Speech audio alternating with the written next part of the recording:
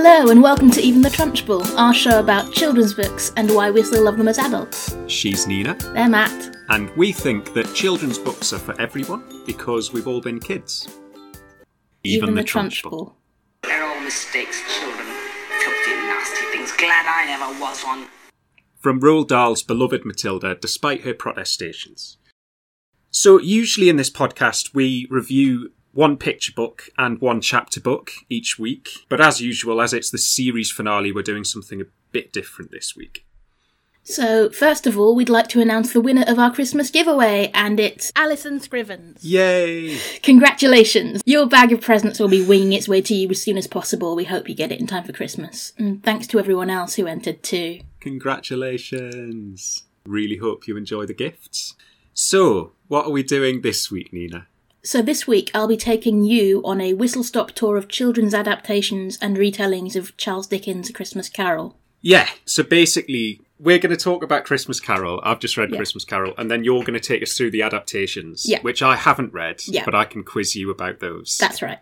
So we're just really leaning into the Matt doesn't do the research angle this week. I have read Christmas Carol. I loved it. I think it's actually the first Dickens I've read. It's the first Dickens I read too. It's one of the more accessible ones, I think. Yeah, Dickens has always been one that I've meant to read, and I think there's something in my head that goes, it's long though, isn't it? And it is, it's very wordy writing. The wordiness is the style of the time, but he does it very well. The level of description is gorgeous. I mean, I guess in some respects it was the equivalent of TV at the time. It feels that way, yeah. It's a really concise story. It has that feel of being written on the hoof. Yeah, he wrote it really quickly. Yeah. I think he had the idea in November and had it out by December. Well, the other thing as well, I mean, I guess he was already reasonably famous by this point. Was. It was published on December 19th, and the first edition had sold out by Christmas Eve. Yeah. That's pretty impressive. Like, that desire to entertain and talk directly to you is so evident. Yeah. The opening passage is a classic one we're talking about. Oh, it's my favourite. Shall I read it? Shall we have... Yeah, please do. A little passage reading. Marley was dead, to begin with. There is no doubt whatever about that. The register of his burial was signed by the clergyman, the clerk, the undertaker, and the chief mourner. Scrooge signed it, and Scrooge's name was good upon change for anything he chose to put his hand to. Old Marley was as dead as a doornail.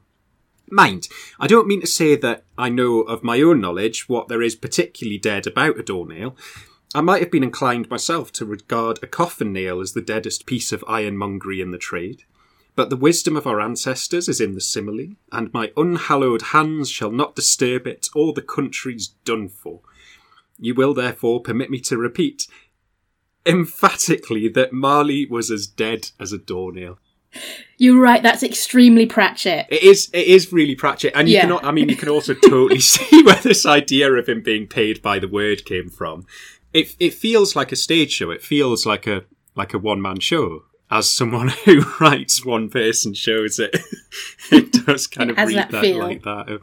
Yeah, like, cool, opening, we're going to get to know the audience, we're going to have a bit of lightness, bit of jokes. Bit of playfulness. I mean, I think we all know the story of A Christmas Carol. I still think you should give a very quick version of it. So, Scrooge, he's a miser, very concerned with money above all. He's like an accountant or a... He's a moneylender. A moneylender, yeah.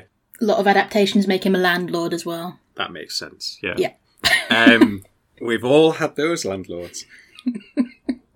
Or rather, more recently, letting agents, I think, are the ones that are really like that. But yeah, so it's Christmas Eve, and people are coming in to wish him Merry Christmas, and he's having none of it. Someone comes around from a charity asking at this hard time of year for donations to the poor children, and he says, well, are the prisons not open? And they had better go ahead and die and decrease the surplus population. Aye, yeah, he'd fit in pretty well in the current British government.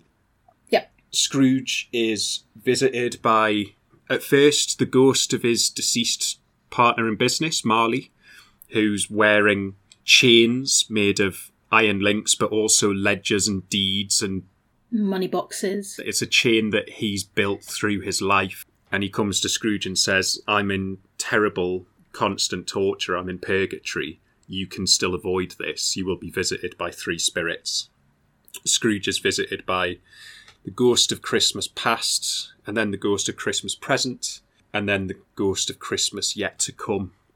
And basically through these visions shown the person he used to be before he became as bitter and twisted as he is, and what he's lost through that. Christmas present shows him basically various people that Scrooge knows having a laugh at his expense whilst being poor together, but together on Christmas Day and feasting. Yeah. And then Christmas yet to come gets really grim, and basically this ghost who doesn't... It's the Grim Reaper, isn't it? Is a classic vision of death. Basically, Christmas Future shows him his own death, and the only emotions that arise from this amongst anyone are either indifference or happiness. Yeah. And so by this point, Scrooge is beside himself and begging to avoid this fate. But then Scrooge wakes up and finds himself in his own bed again, and it's Christmas Day. No time has passed at all. He runs manically out into the street, giving money to people, bumps into the charity guy that he'd sent away and writes an undisclosed but presumably huge amount of money out to him, and buys an enormous turkey and sends it to his clerk's house. Yeah, and is a transformed man. We were talking about the sacrificial disabled person last week with Rags and Bones in I Saw 3 Ships. This is the same. Tiny Tim as like the figure of pity. Oh, I thought I'd sit in the church with my little withered legs, and then people would remember that Jesus even made lame men walk. And people can feel sorry for me and be glad of Jesus or something. It's awful. So this is Bob Cratchit's son, isn't it? Scrooge's Clark's son. It is awful. I mean, I guess maybe at the time it was probably quite progressive to have a disabled character at all. He's disabled and not a villain, but to a modern lens, it is pretty awful. One of the things that struck me is like the real horror in this. Yeah, it's a ghost story. It's a scary ghost story. Like, if we can have another passage, the description of Ghost of Christmas Past is like ghoulishly cartoonish. It was a strange figure, like a child, yet not so like a child as like an old man viewed through some supernatural medium which gave him the appearance of having receded from the view, and being diminished to a child's proportions. Its hair which hung about its neck and down its back was white as if with age, and yet the face had not a wrinkle in it, and the tenderest bloom was on the skin.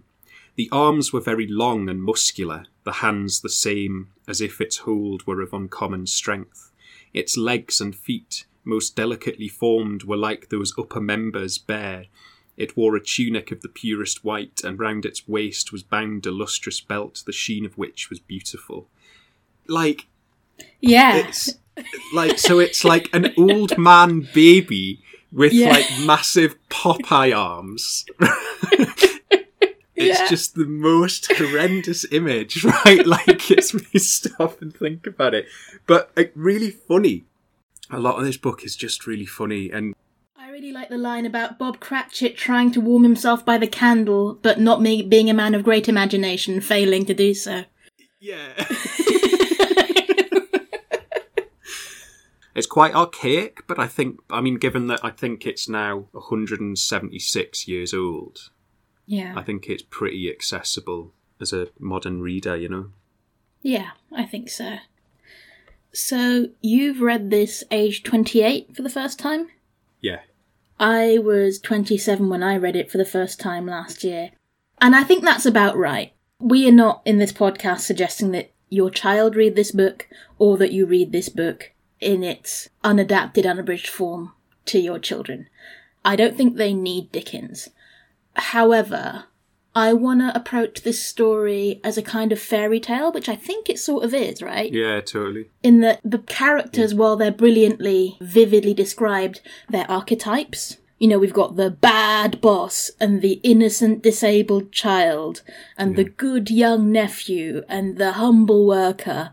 And then, you know, you've got the supernatural influence of the ghosts, and it's a morality story. And it is retold everywhere. I mean, Doctor Who has done it at least twice.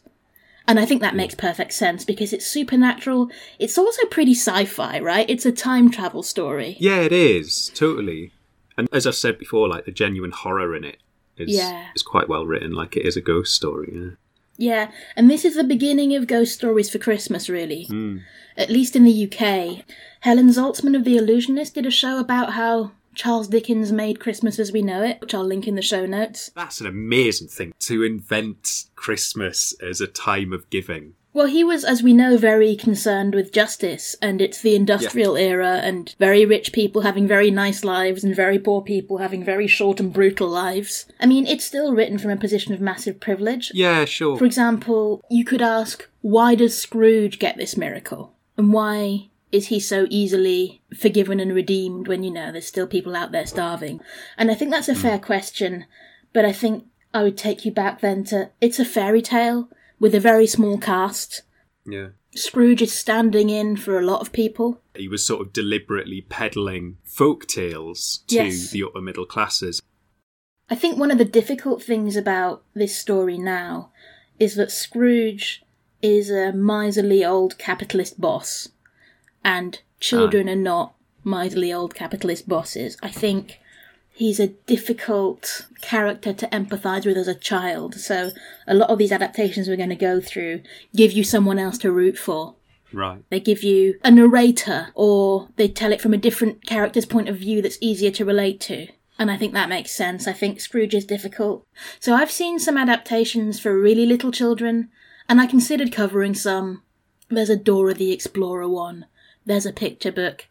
To be honest, I don't think your toddlers need A Christmas Carol. It's a book about mortality, time travel and capitalism.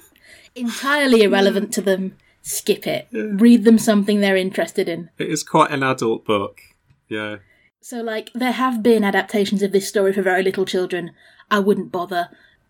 So, shall we jump into the adaptations that we do have then? Yes. So, what have you got for us? If you as an adult want the original text of A Christmas Carol on, do listen to Patrick Stewart's abridged performance of it. It's great. He performs it in a really funny way. I think it makes a lot of the language easier to hear it performed. So that's number one. That's closest to the original. We're starting closest and moving away, I understand. Yes, that's what we're doing. So that's number one, is Patrick Stewart reading more or less the text as it was.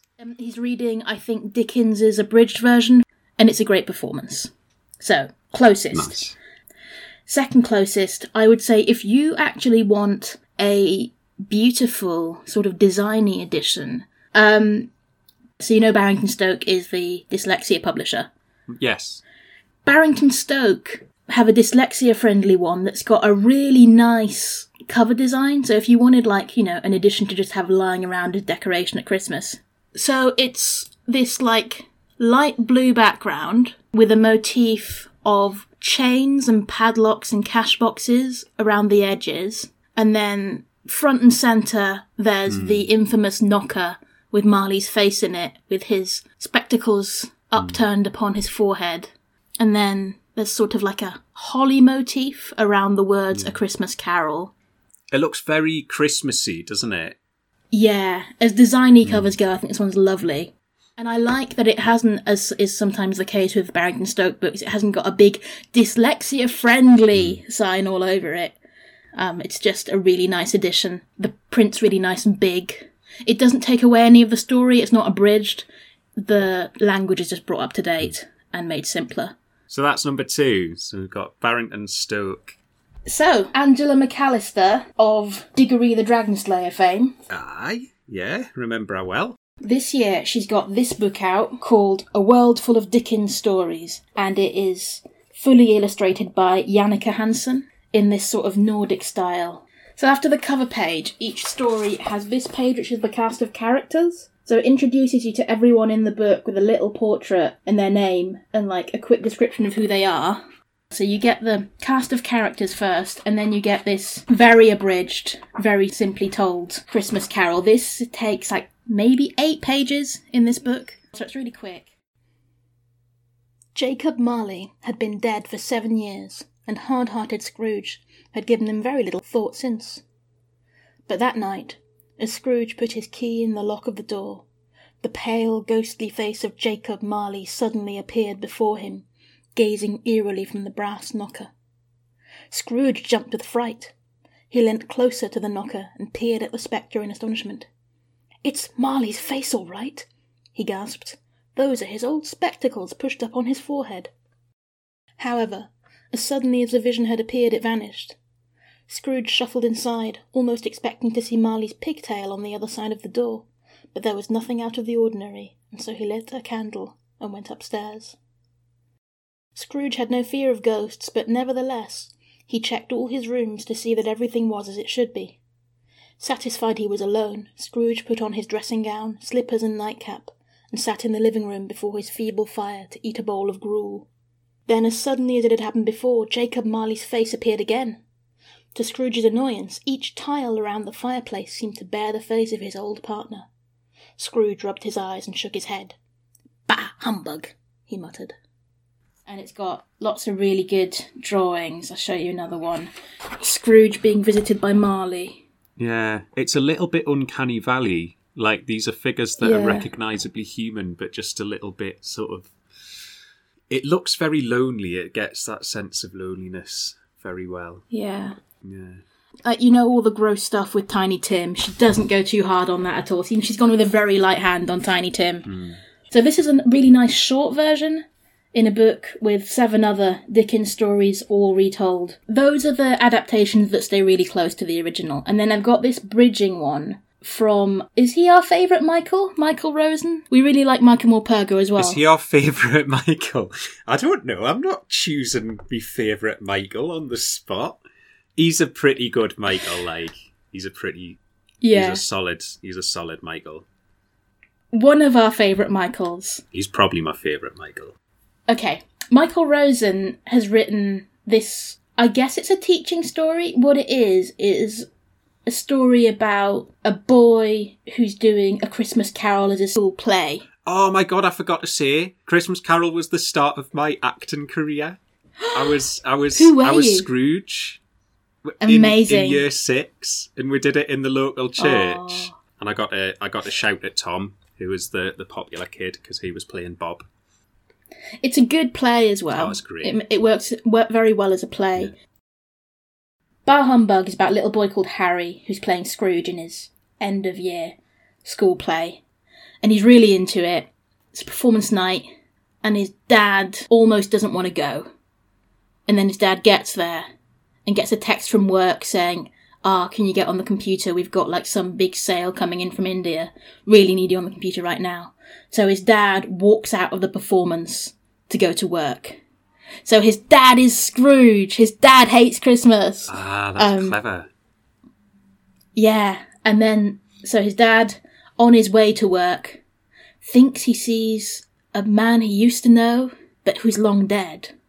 Right. So his dad, encounters 3 sort of ghosts reminding him to go back and see your son in the play. Right.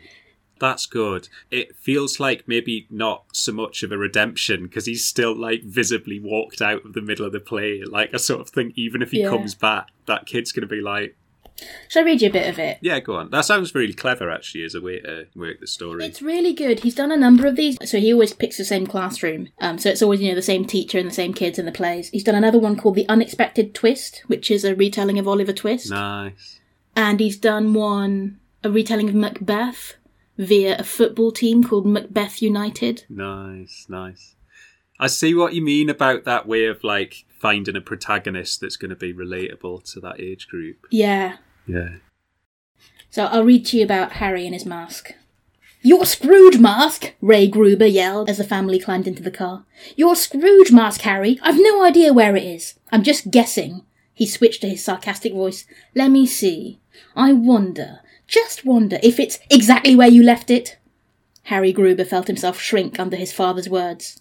He'd only been allowed to bring the mask home because he had pleaded with Miss Cavani to have it overnight so he could practice some Scrooge expressions in the mirror.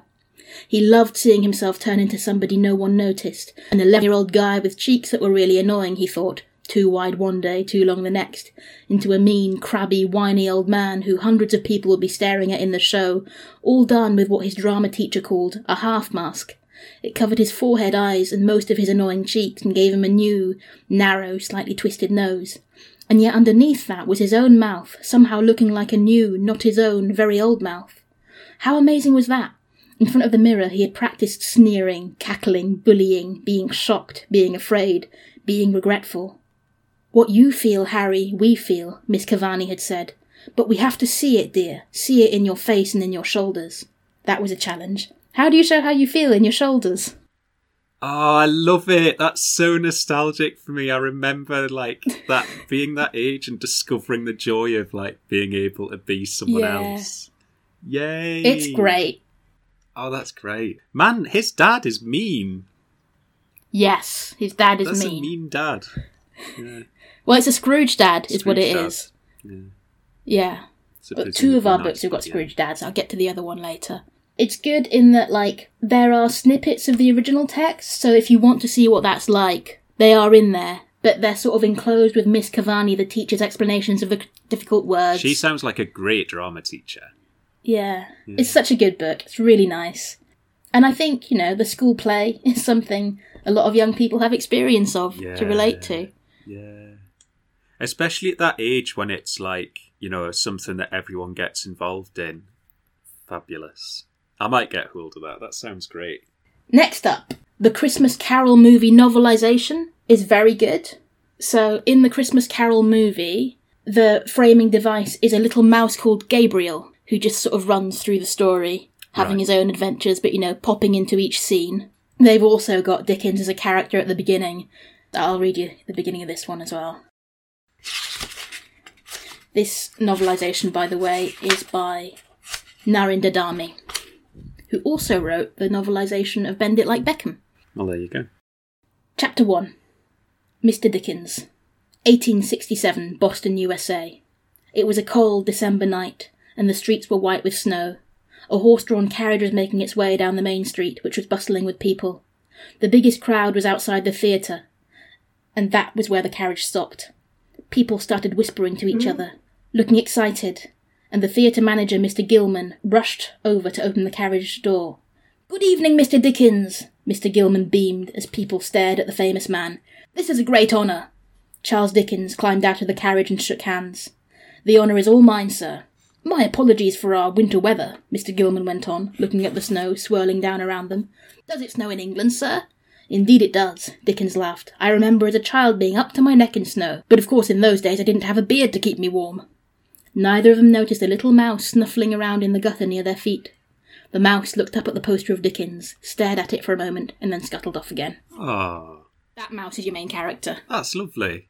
Yeah. Yeah, it's really good. I mean, for a novelisation of a made-for-TV movie, very, very good.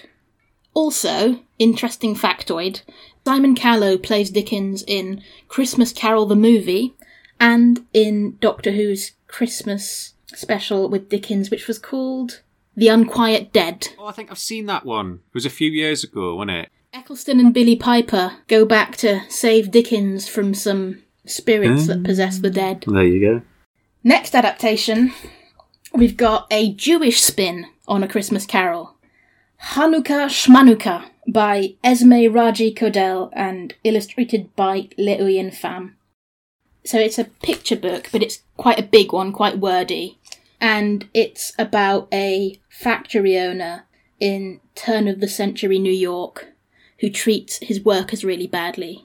He's called Scroogemacher, and he fiddles with the clocks to make the workers stay later for no extra pay, even during Hanukkah. Right.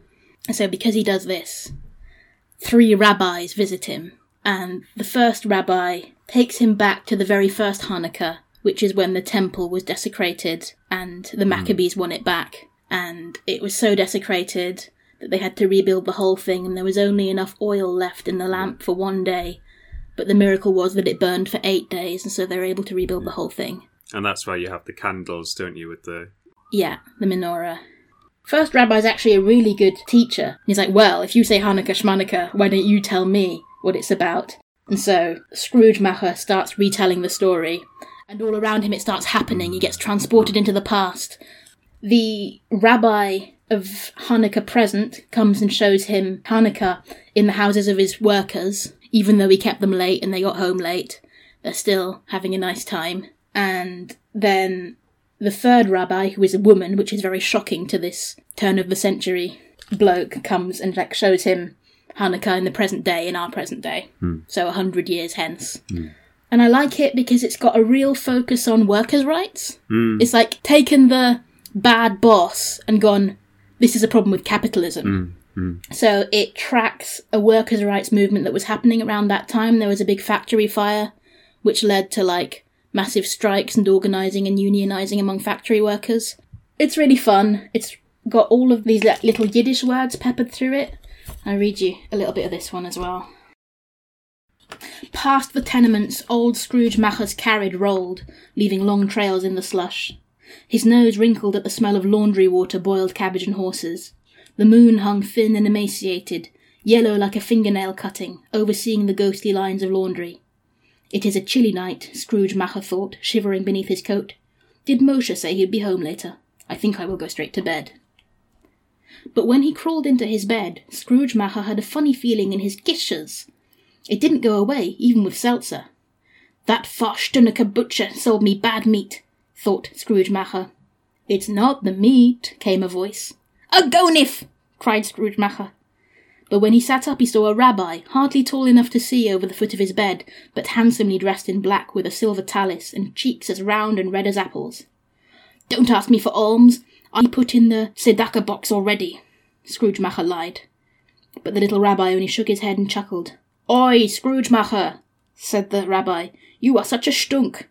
How do you know my name? Who let you in? Demanded Scrooge Macher. I heard you liked the patchka with the clocks, said the little man. It so happens that I do too. I am the rabbi of Hanukkah past, and I have arrived to schlep you to Hotzenplotz and back, so you will see that Hanukkah is nothing to sneeze at. That's nice. That's really nicely written.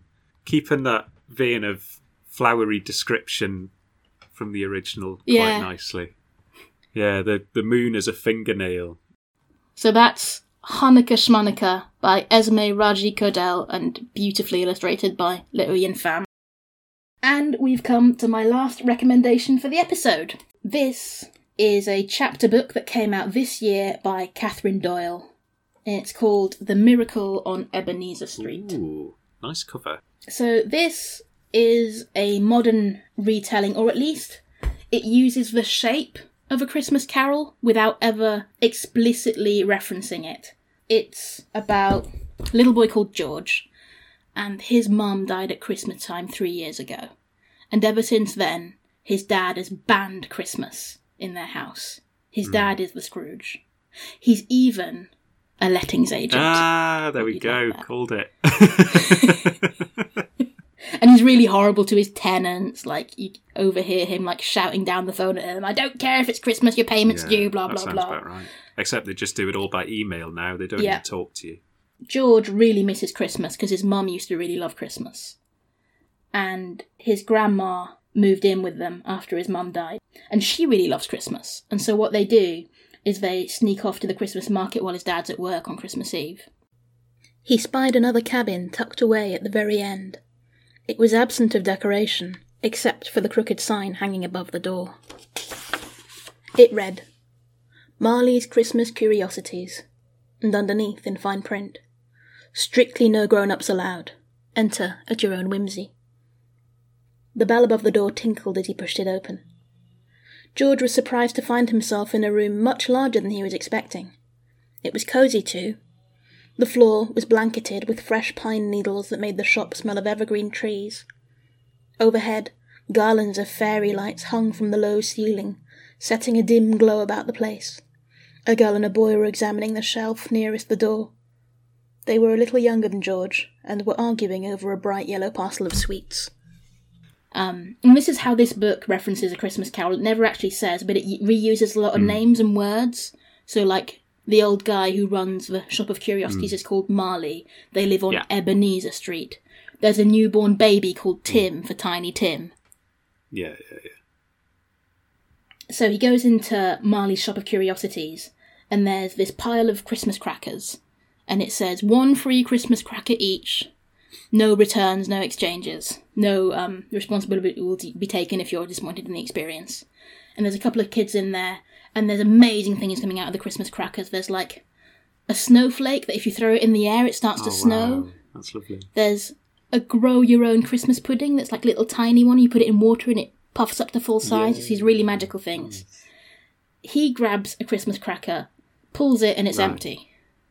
And he's like, what? But it didn't work. And one of the little girls goes, oh, you got a Scrooge. That's what we call it when a Christmas cracker's not got anything in it. So he's like, oh, fine. But it's only one cracker per child, even if you get a Scrooge. So he doesn't get a good present in the cracker. There's all these weird things for sale, like sweets to make you cry if you need a good Christmas time cry. Lovely. And he's looking through these shelves of snow globes, and he finds a snow globe within it a snowman. The snowman he remembers making 3 years ago with his mum. Right. The exact one, wearing his mum's necklace and his dad's hat. And he's like, how is that in your snow globe? And Marley's like, don't ask me. It's this many pounds. Do you want it? So yeah, he buys it. He brings it home. And it turns out that it's a magical snow globe.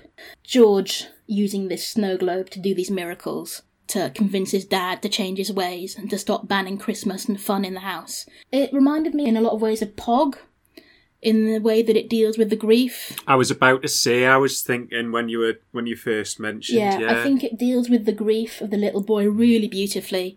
It has grief as an integral part of Christmas, which I think it is. Yeah. Well, it's a time for remembrance, isn't it? At Christmas, there is horror and there's sadness and there's remembering. I think what's nice about that as well, like, I guess the link to the original story as well, is like the humanisation of the Scrooge character.